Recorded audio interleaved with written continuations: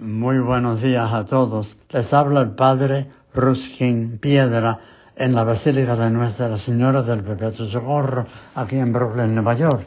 Y nada, celebramos hoy martes de la cuarta semana del tiempo ordinario.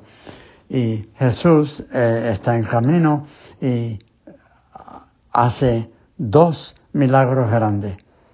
Uno, llega el jefe de la sinagoga llamado Jairo y le dice que su hija está agonizando, así que ya está en las últimas, y que por favor viniera y que impusiera las manos para curarla.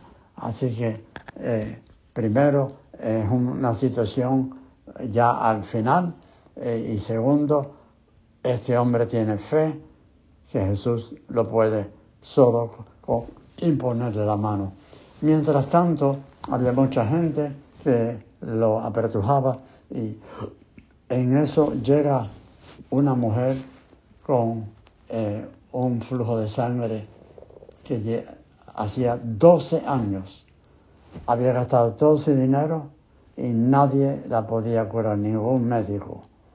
Pero ella pensó que con solo tocar, noten como el toque vale en los dos casos, con solo tocar el manto de Jesús quedaría curada. Así que la fe, y es algo íntimo, como Jairo le pidió a Jesús que impusiera las manos a su hija, ella ahora impone sus manos en el manto de Jesús y dice para sí misma, con solo tocar la orla de su manto, quedaré curada.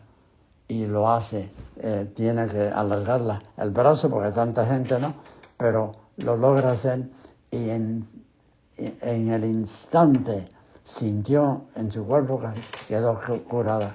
Y Jesús pregunta quién le tocó.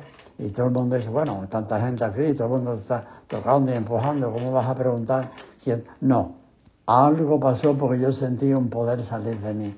Y la mujer vino, se arrodilló y confesó que fue ella.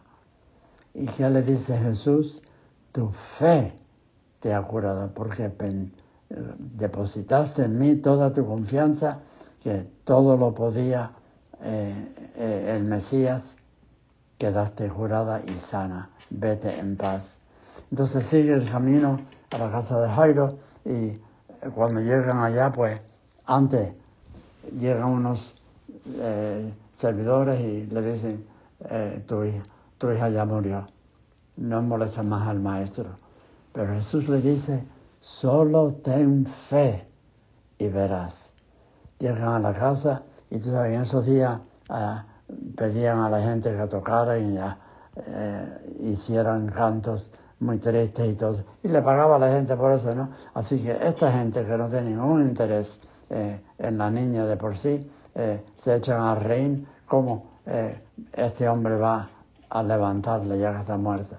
Y Jesús dice, no está muerta, está dormida. Y se echan a reír. Él los despide a todos, entra con Pedro, Santiago y Juan, los tres que siempre son muy especiales en la vida del ministerio de Jesús, y los padres de la niña. Y le dice, Talitá cum, en idioma de ellos, niña, yo te digo a ti que te levantes. Abre los ojos la niña, se incorpora, se pone de pie y empieza a caminar. Increíble. Y es porque este hombre, Jairo, cuando le dijeron que estaba muerta, que ya no molestaran más, y Jesús le dice, no, ten fe, la tuvo y creyó. Bellos ejemplos para nosotros, y en momentos de imposibilidades, cuando nadie nos puede curar, no puede hacer nadie, que no perdamos jamás la fe en Jesús, que todo lo puede y tiene un plan para ti, tiene un plan para mí, para nuestro mejoramiento. Solo ten fe y todo lo podrás. Que el Señor los acompañe y la Virgen esté a su lado.